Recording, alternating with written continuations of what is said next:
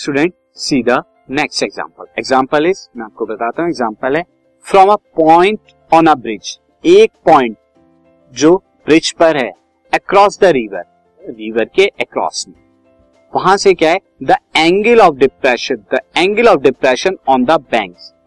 एक ब्रिज है जो रिवर पे है.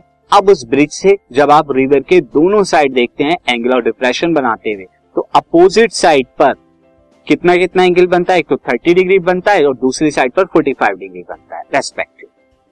इफ द ब्रिज, अगर ब्रिज की हाइट 3 मीटर है from the banks of the with, from the bank यानी किनारे से कितनी ऊंचाई पर है, 3 मीटर है, तो आपको बताना है यहाँ पे find the width of the river. River की चौड़ाई कितनी है, विड्थ कितनी है. सी सिचुएशन कुछ इस तरह की है.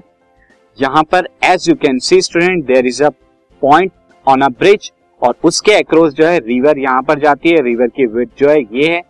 अब रिवर जो है कितनी पॉइंट, ये पी जो है ब्रिज पे कितनी ऊंचाई पर है, 3 मीटर की, और ये एंगल ऑफ डिप्रेशन बना रहा है. एक जगह तो स्टूडेंट 30 डिग्री का बन रहा है इस तरह से और दूसरी जगह 45 डिग्री का बन रहा है.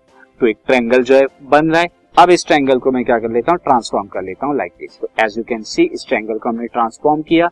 ये वाली साइड हमारी this, first angle of depression ये 30 डिग्री का है और ये एंगल अगर 30 है तो ये भी 30 होगा. क्यों, क्योंकि अल्टरनेट इंटीरियर एंगल. नेक्स्ट जो है 45 डिग्री का एंगल बन रहा है और ये 45 डिग्री इसके 45 के बराबर होगा.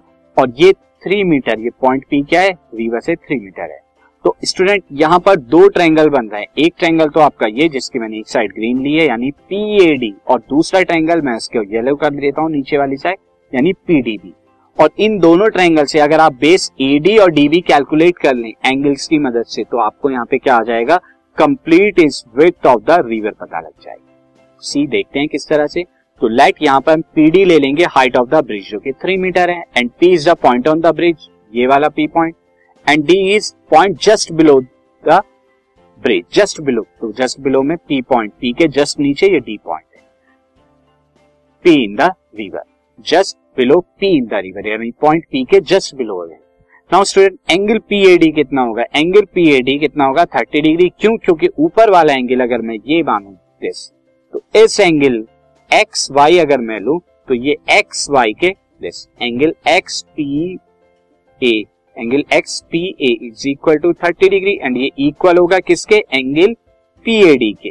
PAD कौन सा है, ये PAD इसका अल्टरनेट है. और सिमिलरली एंगल XPB किसके होगा, XPB एंगल PBD के इक्वल होगा क्योंकि दोनों अल्टरनेट है, ये दोनों इक्वल होंगे आपस में. अब स्टूडेंट देखिए AB जो कि हमारी क्या है, विड्थ ऑफ द रिवर है, वो AD प्लस DB के इक्वल है, AD प्लस DB के इक्वल है.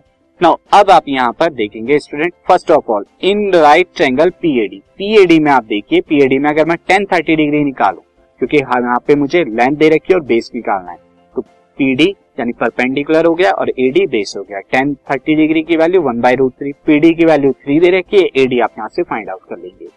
सिमिलरली राइट ट्रायंगल PBD में देखें तो 10-45 डिग्री क्या होगा, परपेंडिकुलर जो कि PD है और बेस जो कि DB है.